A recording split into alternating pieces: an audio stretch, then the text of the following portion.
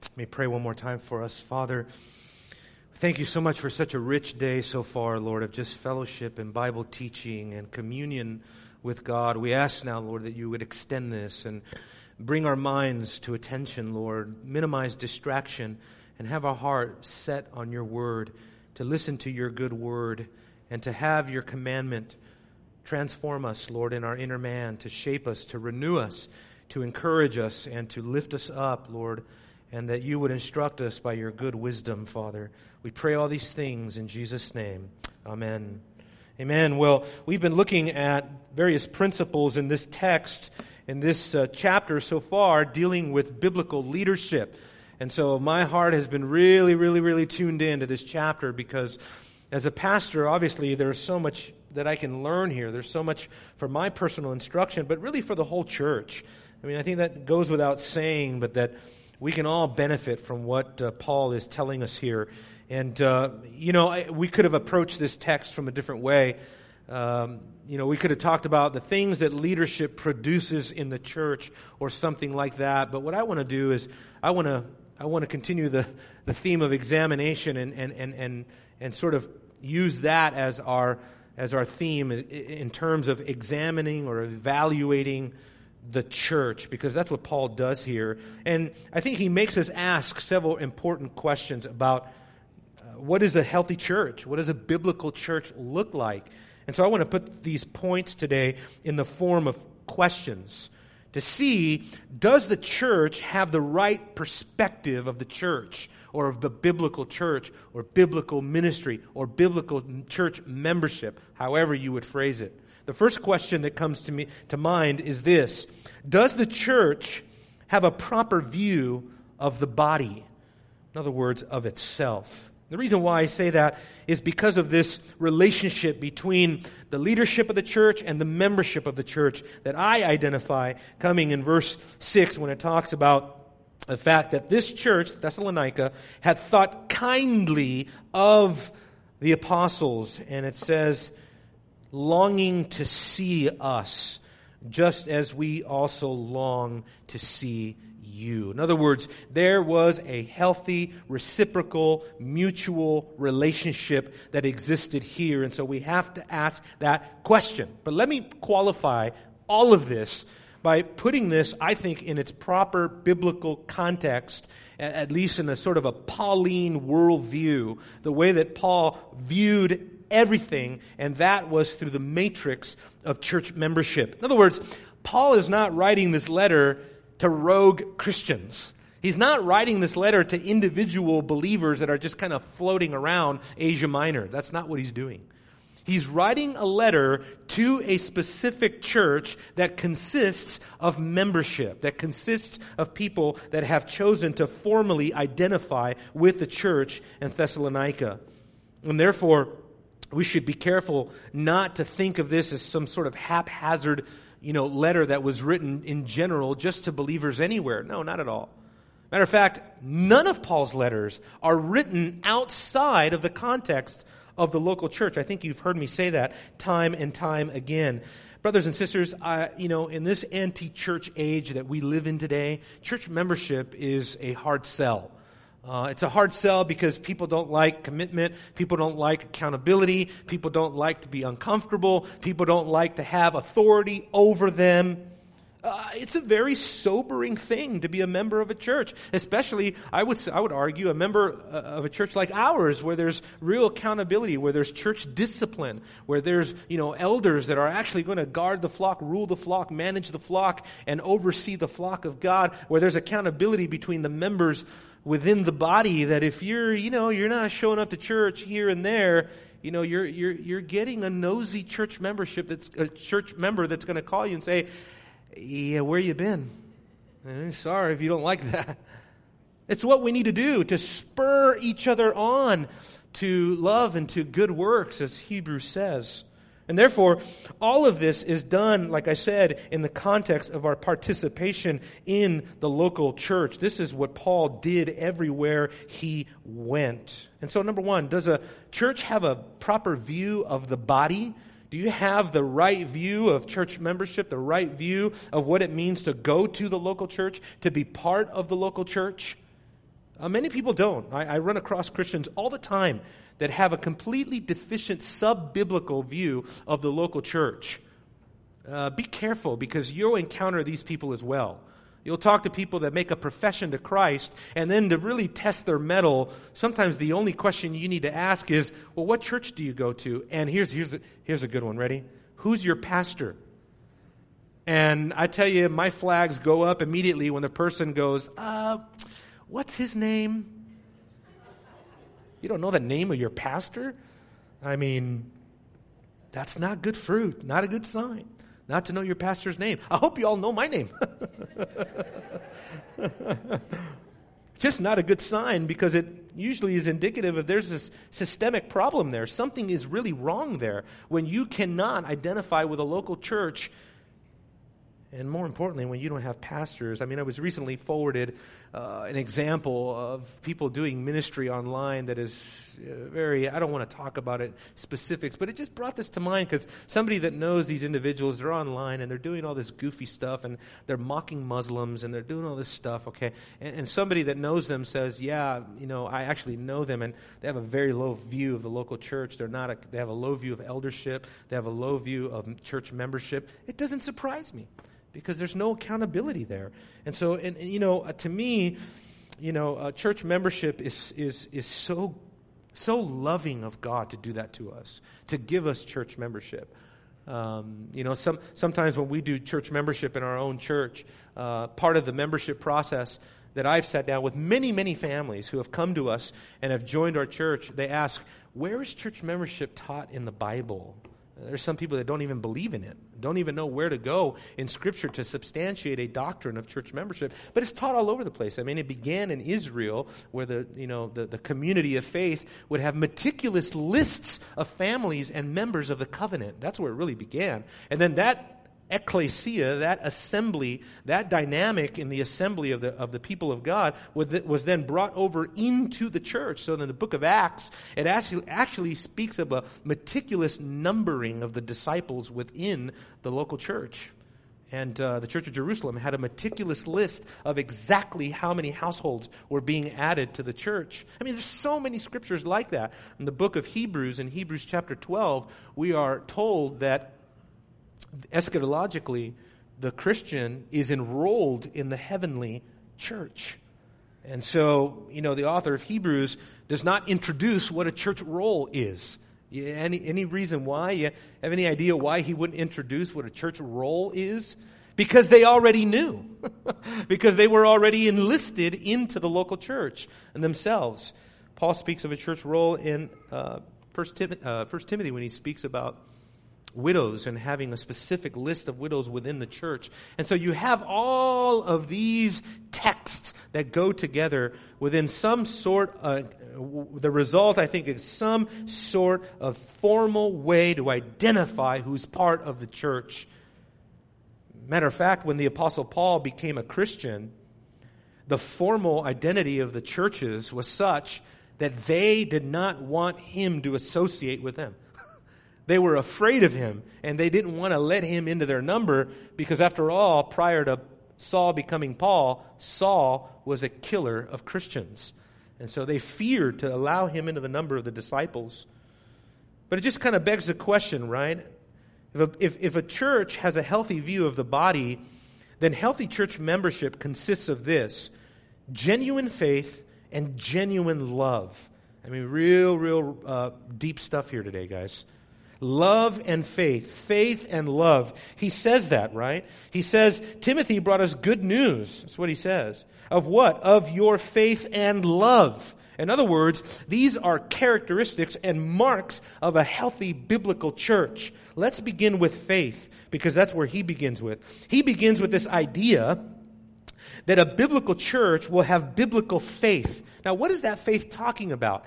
In terms of just this letter here, what Paul's talking about is the church's corporate faith. So what that means is that Paul is thinking about the church's commitment to Christ. In other words, this is in a sense a test of orthodoxy. Where does the healthy church begin? Well, it begins by being orthodox. It begins by having sound doctrine and holding fast to the apostles' doctrine. Turn with me in your Bibles to Galatians chapter 1. See, you cannot have a healthy church if you do not have healthy doctrinal faith. Everything goes back to that.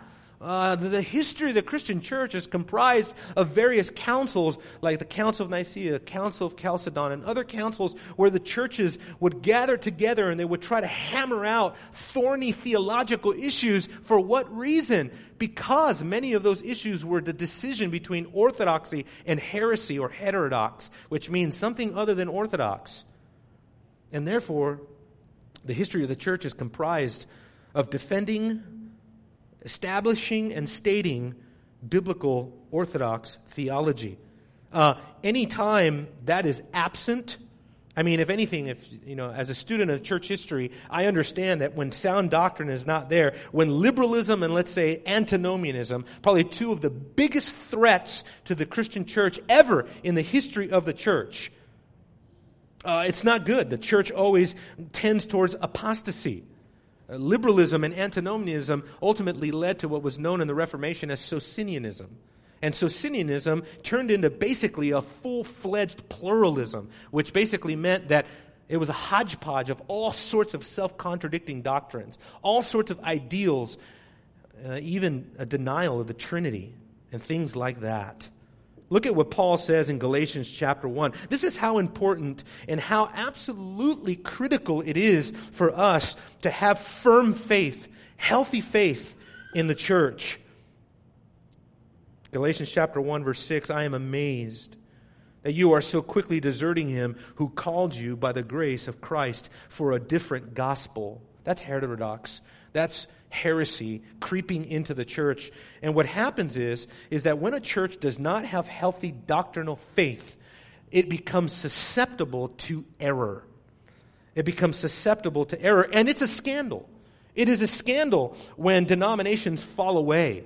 Wayne Grudem, in his book, Evangelical Feminism, The New Path to Liberalism, great book, by the way, you should get it. In chapter 11 of that book, I'll never forget, in chapter 11 of that book, he chronicles churches, denominations, and seminaries who began with subtle compromises along egalitarian lines, in other words, introducing concepts like women pastors, and how that slowly that hermeneutic ended up evolving into a full-fledged apostate position, even affirming homosexual pastors. It didn't begin that way. They began with a subtle compromise until it led to full heresy. And that's what Paul's worried about right here in Galatians. He's worrying that someone's creeping in. Look at what it says. There is no other gospel, really, he says, but only that there are some who are disturbing you and want to distort the gospel of Christ. This is what any church is susceptible to when they are not sound in faith. A deacon in the church is said, 1 Timothy chapter 3, is said to have to hold to the mystery of the faith with a pure conscience. In other words, he cannot deviate on essential doctrine of the faith. We just recently had an elders deacon meeting, and I went through and I exhorted, right? It wasn't a challenge, right, Robert? It was an exhortation. It was an admonition. It was just an evaluation, just to see, are there any theological issues that as deacons you're struggling with? Because I want to know. I want to know if you're losing your grip on, let's say, egalitarianism. Let's say the issue of the orthodox doctrine of hell. Are you losing your grip on some of these issues? We can't. We can't, because the foundation of the church is at stake. As a matter of fact, when churches go this way, they are on the cusp of being apostate. Look at how complicated this gets. Even as we think about how a church, not only does it need faith, but it also needs love. Turn with me to Revelation chapter 2. Revelation chapter 2 is interesting because, like the Galatians, they also, here in Revelation 2 verses 1 through 7, here you're dealing with another church, namely Ephesus, where Jesus Christ himself is confronting this church. And he's confronting them, and you guys all know what it says. They have left their first love, right? And they have become susceptible to error.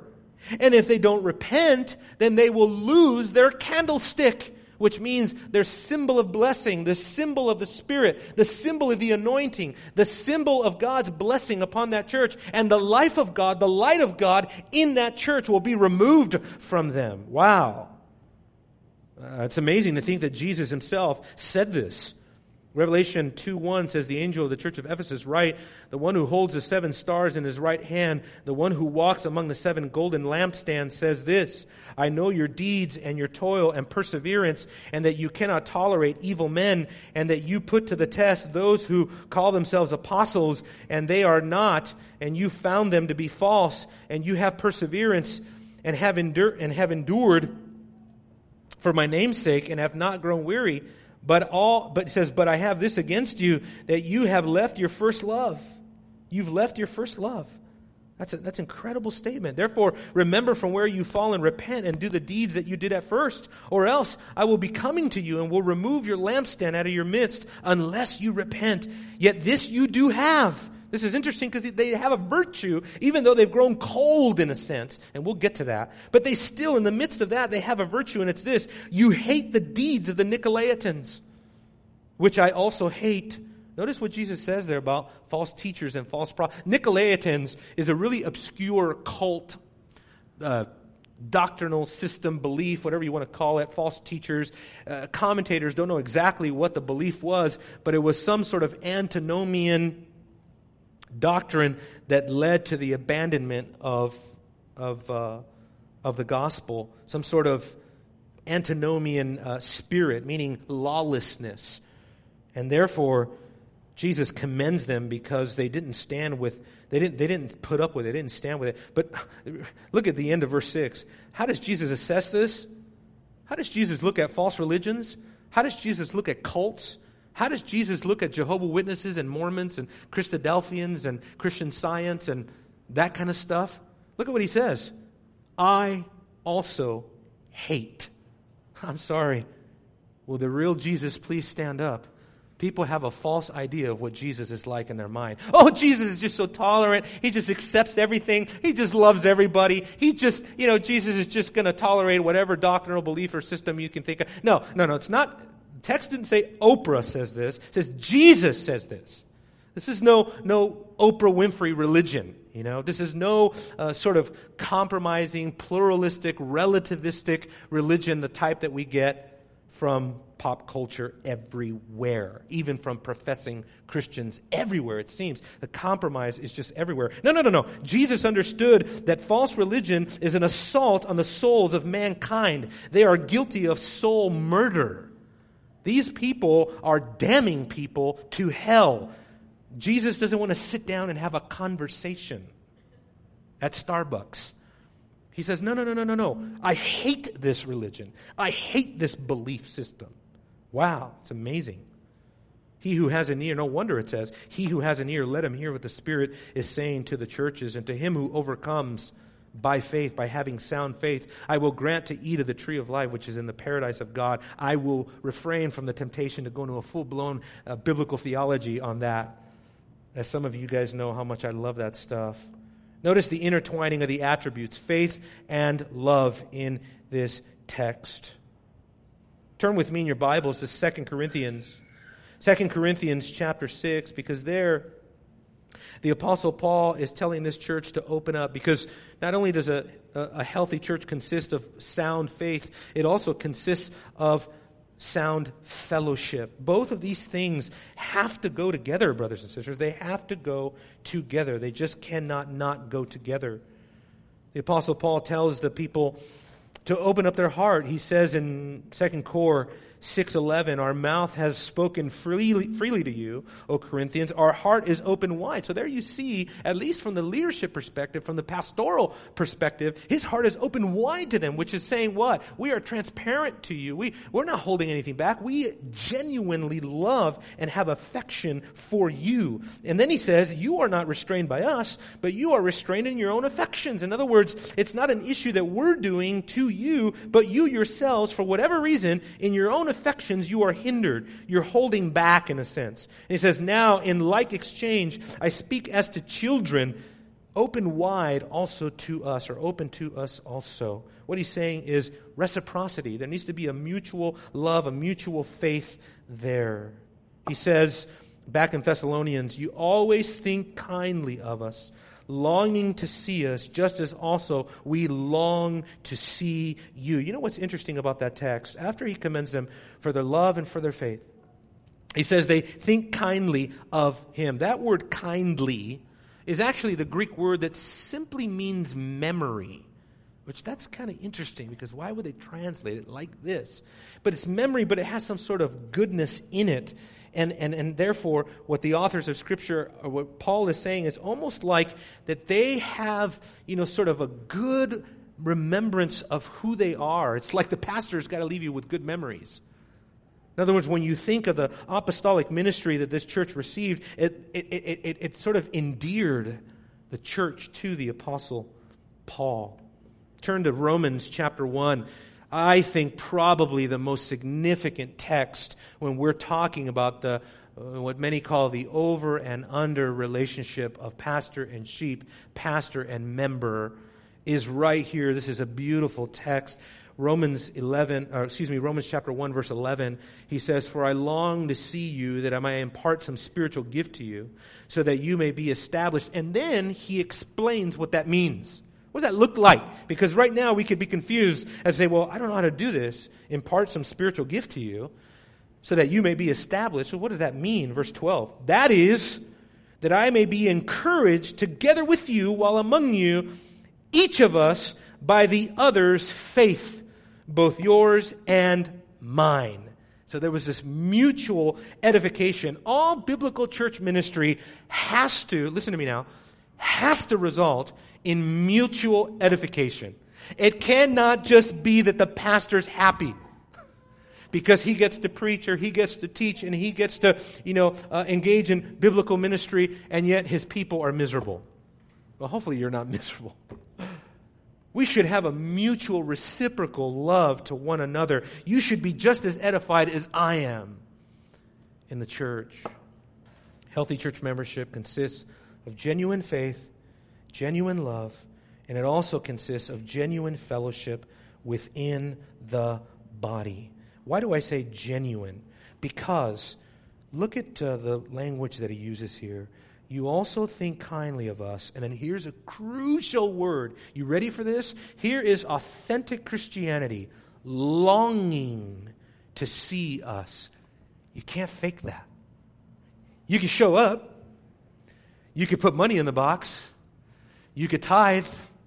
You could sing. You can pray. But you can't fake longing. You either have it or you don't.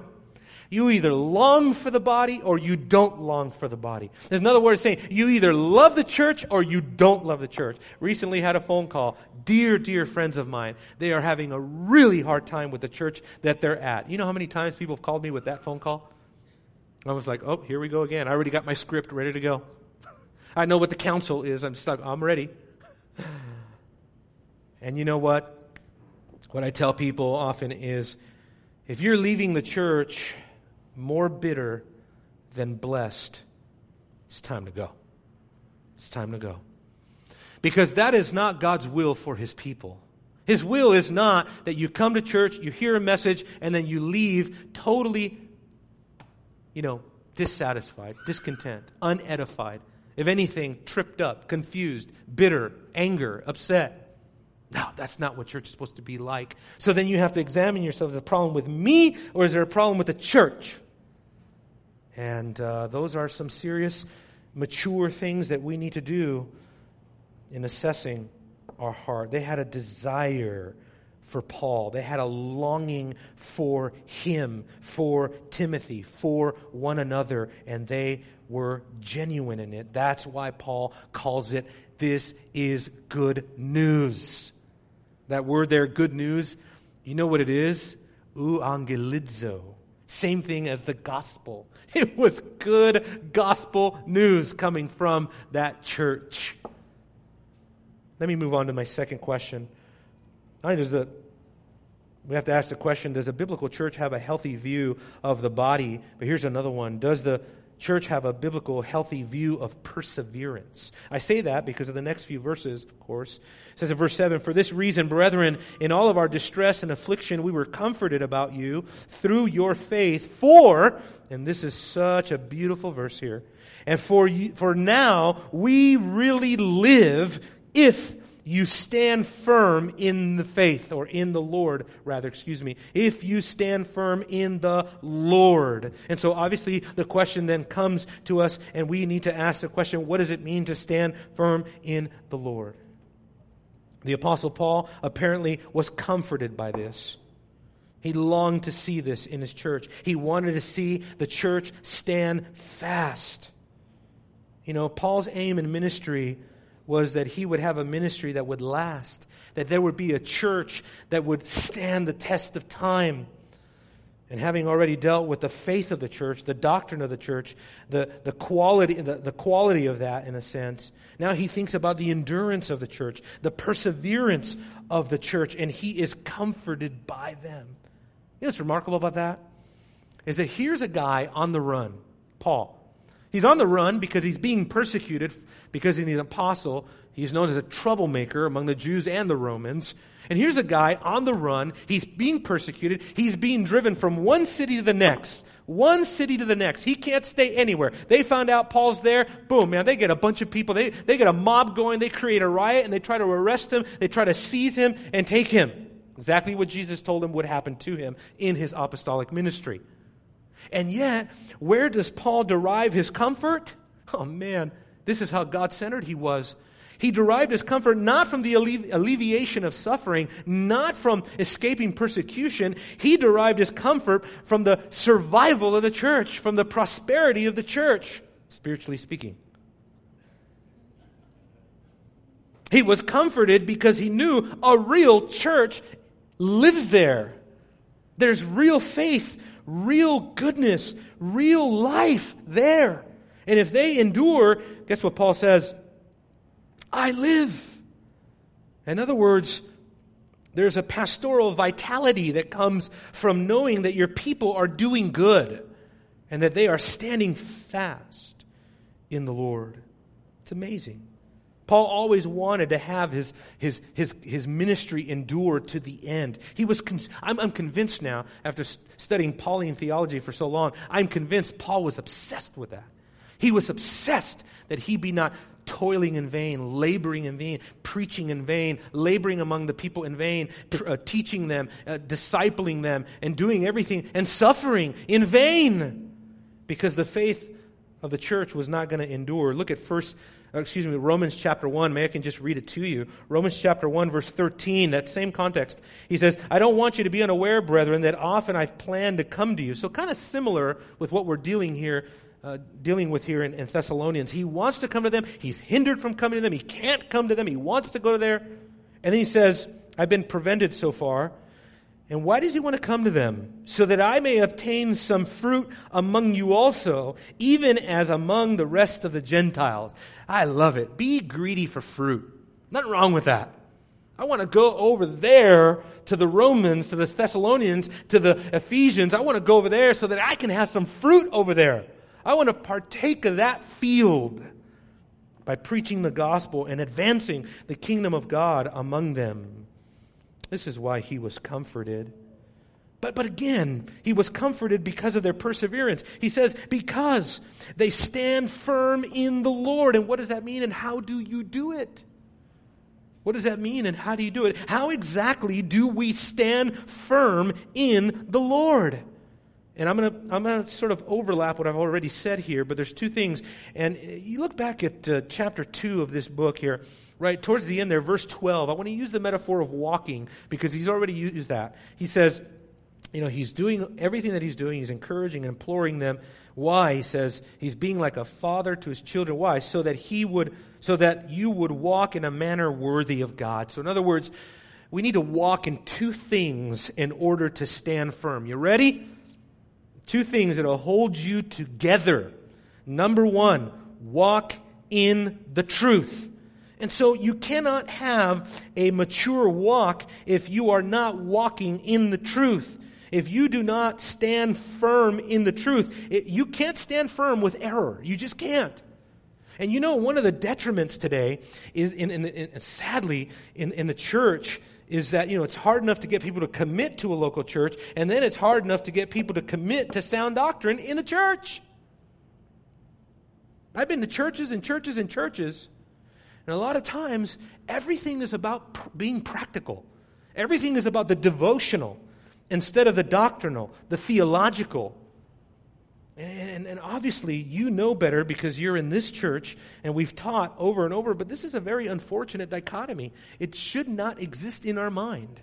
It's like B.B. Warfield. He was in seminary, and a young man approached him once and said, "Warfield, Benjamin, why do you spend so much time laboring over those books? Don't you know you can be in your prayer closet praying all of those hours and getting a deep communion with God and getting intimate with God?" To which Benjamin Warfield said, "Why should I choose?" He says, "I will pray as I study." It's not one or the other. It's not, well, you're not spiritual when you're studying your books, but you're only spiritual if you're praying, or when you're praying, you can't study your books. You know what I'm saying? There's a dichotomy between light and heat, head and heart. And that dichotomy is false. That's not the Christian worldview. We are called to worship the Lord our God with all of our mind, our heart, our soul, our strength. Jesus said it, Matthew 22. He says to worship God with all your mind. And therefore, we have to be devoted to the truth. I can't tell you by experience that some of the most glorious spiritual moments I've ever had in my life as a Christian have been through the rigorous study of theology, whether it's systematic theology or biblical theology or covenant theology or historical theology. Sometimes a truth lands on you so hard that it just opens up all of these glorious vistas of reality. I was reading a commentator once, and I forgot where I was at, but the commentator in an academic commentary, I was so impressed by this that he actually mentioned this in his academic commentary, which they usually don't.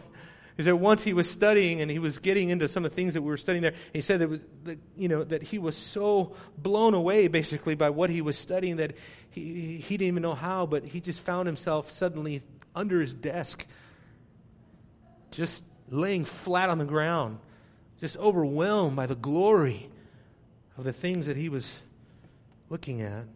Same thing with us. That's why in the local church, brothers and sisters, be leery. Be leery that in the local church, that doctrine is not minimized. Yea, indeed, further than that, make sure that in the local church, doctrine is exalted, magnified, practiced, and implemented. It's complete opposite of what the world is telling you to do.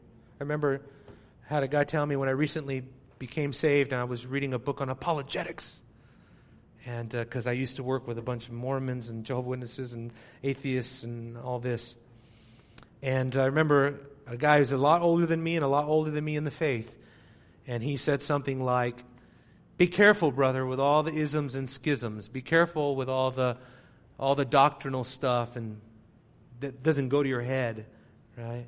And it's almost like he was saying, you little whippersnapper, right? You'll find out that what you really need is to be a devotional Christian. Again, it's a very unfortunate dichotomy. That's why I challenged you not too long ago. I remember somewhere in the recess of my mind that I challenged you and I asked you, what are you working on theologically, doctrinally? You know how many things I see in my theology, holes and gaps that I don't know yet, right? I pick up this guy's book. He's so brilliant. He's so smart. He says this. I pick up this guy, equally brilliant, equally smart, equally educated. He says the opposite. And I'm sitting there going, what do I do between these guys? I'm not smarter than either of them. Is it hopeless? No. Hopefully not. But hopefully you guys are going to be living a life of study. But it's not just about walking in truth. Standing firm in the Lord also means walking in obedience to the Lord. What does the Lord mean? The Lord means master. The Lord means He is your sovereign. The Lord means He is in charge. If He is the Lord, then we are the servant. We are the slave. We are His subjects, right? He's the Lord. He's in charge. He's the boss. To make it real easy and simple for the disciples, Jesus said, "Why do you keep calling me Kurios and you do not do what I say to do?" And therefore, those who know the truth have to walk in the truth. If you don't know the truth, this is what happens. You will be an infant in the faith. Hebrews chapter 5. And that's all pejorative. This is all negative. This is spoken not in a good tone. Hebrews chapter 5, verse 11 and following. You will be an infant spiritually. If you don't have good doctrine, you know what will happen to you? You will be ignorant of great theological truths and realities, and you will be susceptible to heresy. 2 Corinthians chapter 11, verses 1 through 6. In fact, it's dangerous to neglect the mind in worship because it will minimize the quality of your worship. Deuteronomy chapter 6, verses 4 through 9. Matthew chapter 22, verse 37. And it's also detrimental for us not to learn how to contend for our faith. Jude, verse 3. To keep the faith, to keep the mystery of the faith, to increase in the knowledge of God. Philippians chapter 1, verse 9. 2 Corinthians chapter 3, verse 18. Look with me at Philippians chapter 1 very quickly here. Philippians chapter 1 is a really important one that all of you need to memorize. You need to memorize this so that you can be balanced. Because the Apostle Paul here is focusing on love. But yet, notice the balance. In focusing in on love, he says, I pray this, that your love may abound. Sounds good, sounds practical, it sounds devotional. And then he says, still more and more, what? How? In what? In real knowledge and in all discernment. You see that? Nowadays, if you try to discern, immediately people accuse you of being critically minded. Last time I checked this, what's wrong with being critically minded? Don't you want your doctor to be critically minded? Right? Don't you want your professor, your teacher at school to be, don't you want your mechanic to be critically minded? We want others to be critically minded so that we know that we're proceeding safely. But when it comes to theology and doctrine, so many Christians have thrown in the towel. They don't want to be critically minded. It's almost like go to church and check your brain at the door. So wrong. No. Paul did not accept such a dichotomy. But equally dangerous, however, is also a real danger here theologically, is if you're taking in all of this massive theological truth and mass amounts of doctrine, and yet you do not have any sort of practical expression of that doctrine in your life, you are in serious trouble. And I have no claim to perfect balance on this issue, trust me. But I have met brethren. Let me say this, this might be the most dangerous thing I'm going to say today. Now I got all your attention, right? I've seen doctrine mess people up. I've seen doctrine mess people up. They're so smart up here, they become so introverted here, they don't even know how to hand out a gospel tract. It's impossible. You know how many seminary professors are completely devoid of evangelism? Completely. And yet they can tell you that evangelism is the erecting of a temple to the Lord, and that this is the expansion of the kingdom of God starting in Eden, going out to the ends of the earth until you get to the new heavens and the new. And they can tell you this incredible, elaborate thing. They will not even witness to their neighbor. That's what I mean. It can have a detrimental effect if we don't keep our eyes on what Paul is talking about here in terms of faith and love, both coming together. Here's my last thing. The last question is this: does the church, therefore, have a biblical view of maturity? Notice why I say this. Go back to Thessalonians so we can see this. He says, for what thanks can be rendered to God for you in return of all the joy which we render before God on your account, as we night and day keep praying most earnestly that we may see your face and may complete what is lacking in your faith. And so what Paul is saying is he is eager to complete their faith. In other words, he wants to make them well-rounded Christians. He wants to teach them what they still don't know. He wants to fill in those parts of the faith that Paul knows this is essential for this church to survive. These are essential things that need to take place here. Seminary students know this very well. They go through seminary, they get a degree, they've gotten trained, they know Greek, they know Hebrew, they've gotten degrees in theology and doctrine, and they go into a church because they candidated and they're looking for a job, and they go in and they find, and it's just a mess everywhere. It's just a mess everywhere, and that church needs to be completed. You don't know how many men that I know that were put in that exact situation, that it was so messy that the church, when the pastor attempted to theologically and spiritually reform the church, they kick him out of the church. They're content being unhealthy. And therefore, I think what's needed above everything, again, is this sort of mutual reception of this mutual reciprocal relationship where on the one hand the pastors, the leaders of the church are intent on spiritual maturity, and on the other hand the membership of the church is healthy enough and humble enough to receive that instruction and to strive towards that health or towards that maturity themselves. It's everywhere in the Bible, this emphasis on maturity. It begins with obedience. This was part of Paul's entire ministry. Let me throw some verses at you, and I want you to turn to Colossians 4.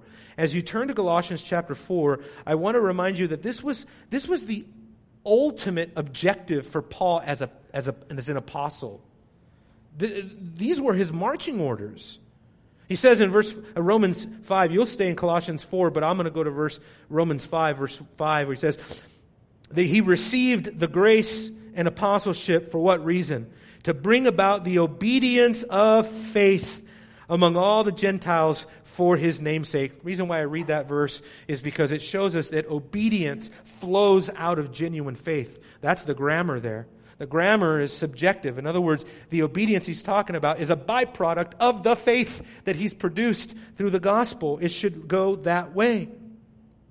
This was Paul's ultimate ambition. In Galatians chapter 4, he tells them, I am in labor until Christ is formed in you. Remarkable, remarkable language. Are you in Colossians chapter 4? Look at what it says there in verse 12. This is a very close parallel passage, and this is why I chose it, because it uses the language that Paul is going to use here in terms of completion, that same concept of standing firm. He says, Epaphras, who is one of your number, a bondslave of the Lord of Jesus Christ, sends you his greetings, always laboring earnestly for you in his prayers, that you may stand perfect and fully assured in all the will of God. Isn't that remarkable? That word that he uses there, fully assured in all the will of God, that word fully assured can mean something like totally convinced. Totally convinced. So that you don't doubt, so that you don't waver. That's the point. And Paul labored night and day, he says, praying earnestly. This was the goal. This was the goal. Maturity has to produce obedience, but maturity also has to be part of the church's desire, as I mentioned already. It needs to be part of the desire to be made complete. Now look at that in verse 10 at the end there. He says the reason he wants to go to them, not just to reunite with them in fellowship, to see their face, but to complete what's lacking in your faith. So my question for us today, and as we think about this later on, ask yourself the question, do I want to be made complete? Do I want to grow? Do I want to fulfill the things that are lacking in my faith? We all are still on the path of discipleship, brothers and sisters. None of us have attained. And to show you this concept of completion, I want to show you this both negatively and positively. In 1 Corinthians chapter 1, we find the negative aspect of this. To be completed in faith means what? First, it means that we are protected from certain harmful attitudes and influences. Look at 1 Cor 1:10. It says, Now I exhort you, brethren, by the name of our Lord Jesus Christ, that you all agree and that there be no divisions among you. Wow, that's a harmful attitude, a harmful influence. Division. And he says, that you be made complete in the same mind and in the same judgment. In other words, that word complete there just speaks of being put in proper, healthy order. But positively, this is also something that we need to be pursuing with other virtues. At the end of 2 Corinthians chapter 13, this is what Paul says. He says, finally, brethren, 2 Corinthians 13:11.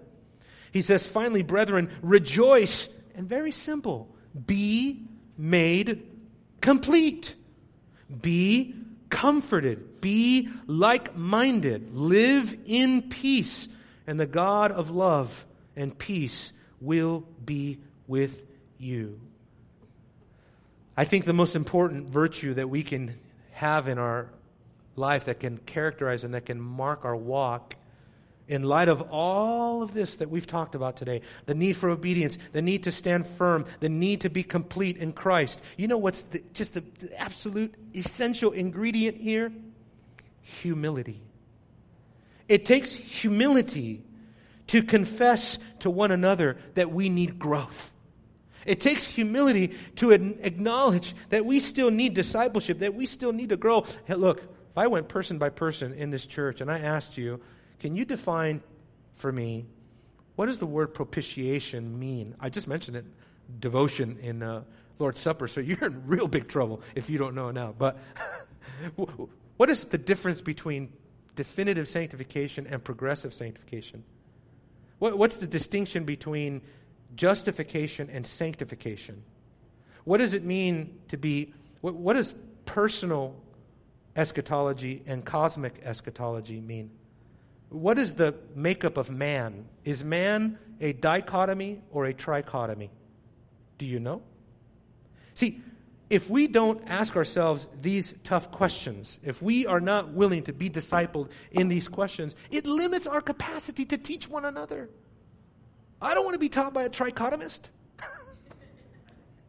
A trichotomist is somebody that believes that human being is three parts.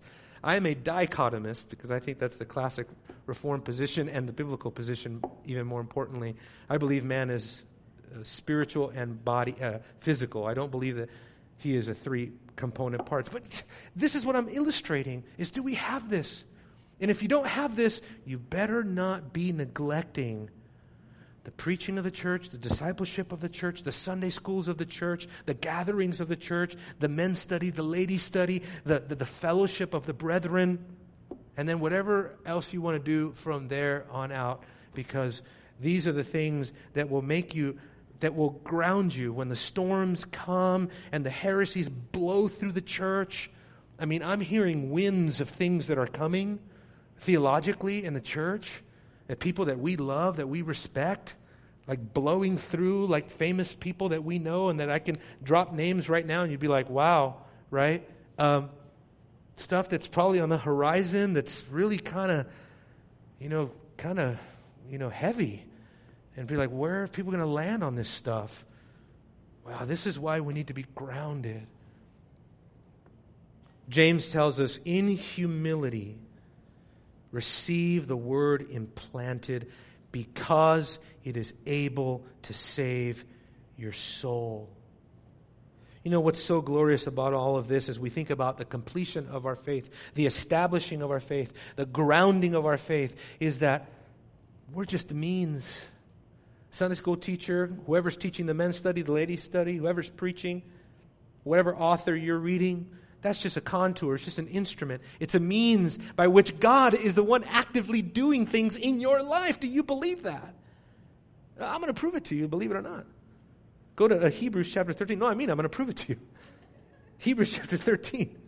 And you're probably thinking of verses like, it is him who is active in you both to will, to do for his good pleasure, right? You have verses like that going on in your mind. Well, this is a parallel verse, but it's a good one because he actually uses the same Greek word for completion, katarizo, that Thessalonians uses. It's in Hebrews chapter 13, verse 20. You ready?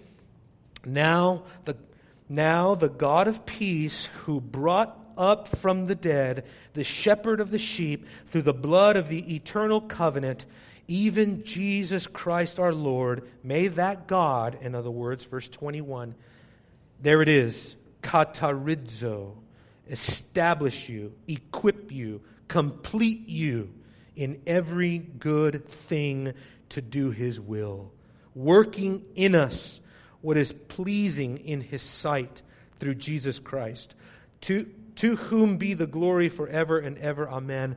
And I better hurry up and end, because I will preach that verse for another 20 minutes. But it's so glorious, because what that's saying is that in the means of all the instruments that God uses in our lives, praise God, this means my Father, my Heavenly Father, is personally and actively involved in the completion and in the establishment and in the maturity of my faith.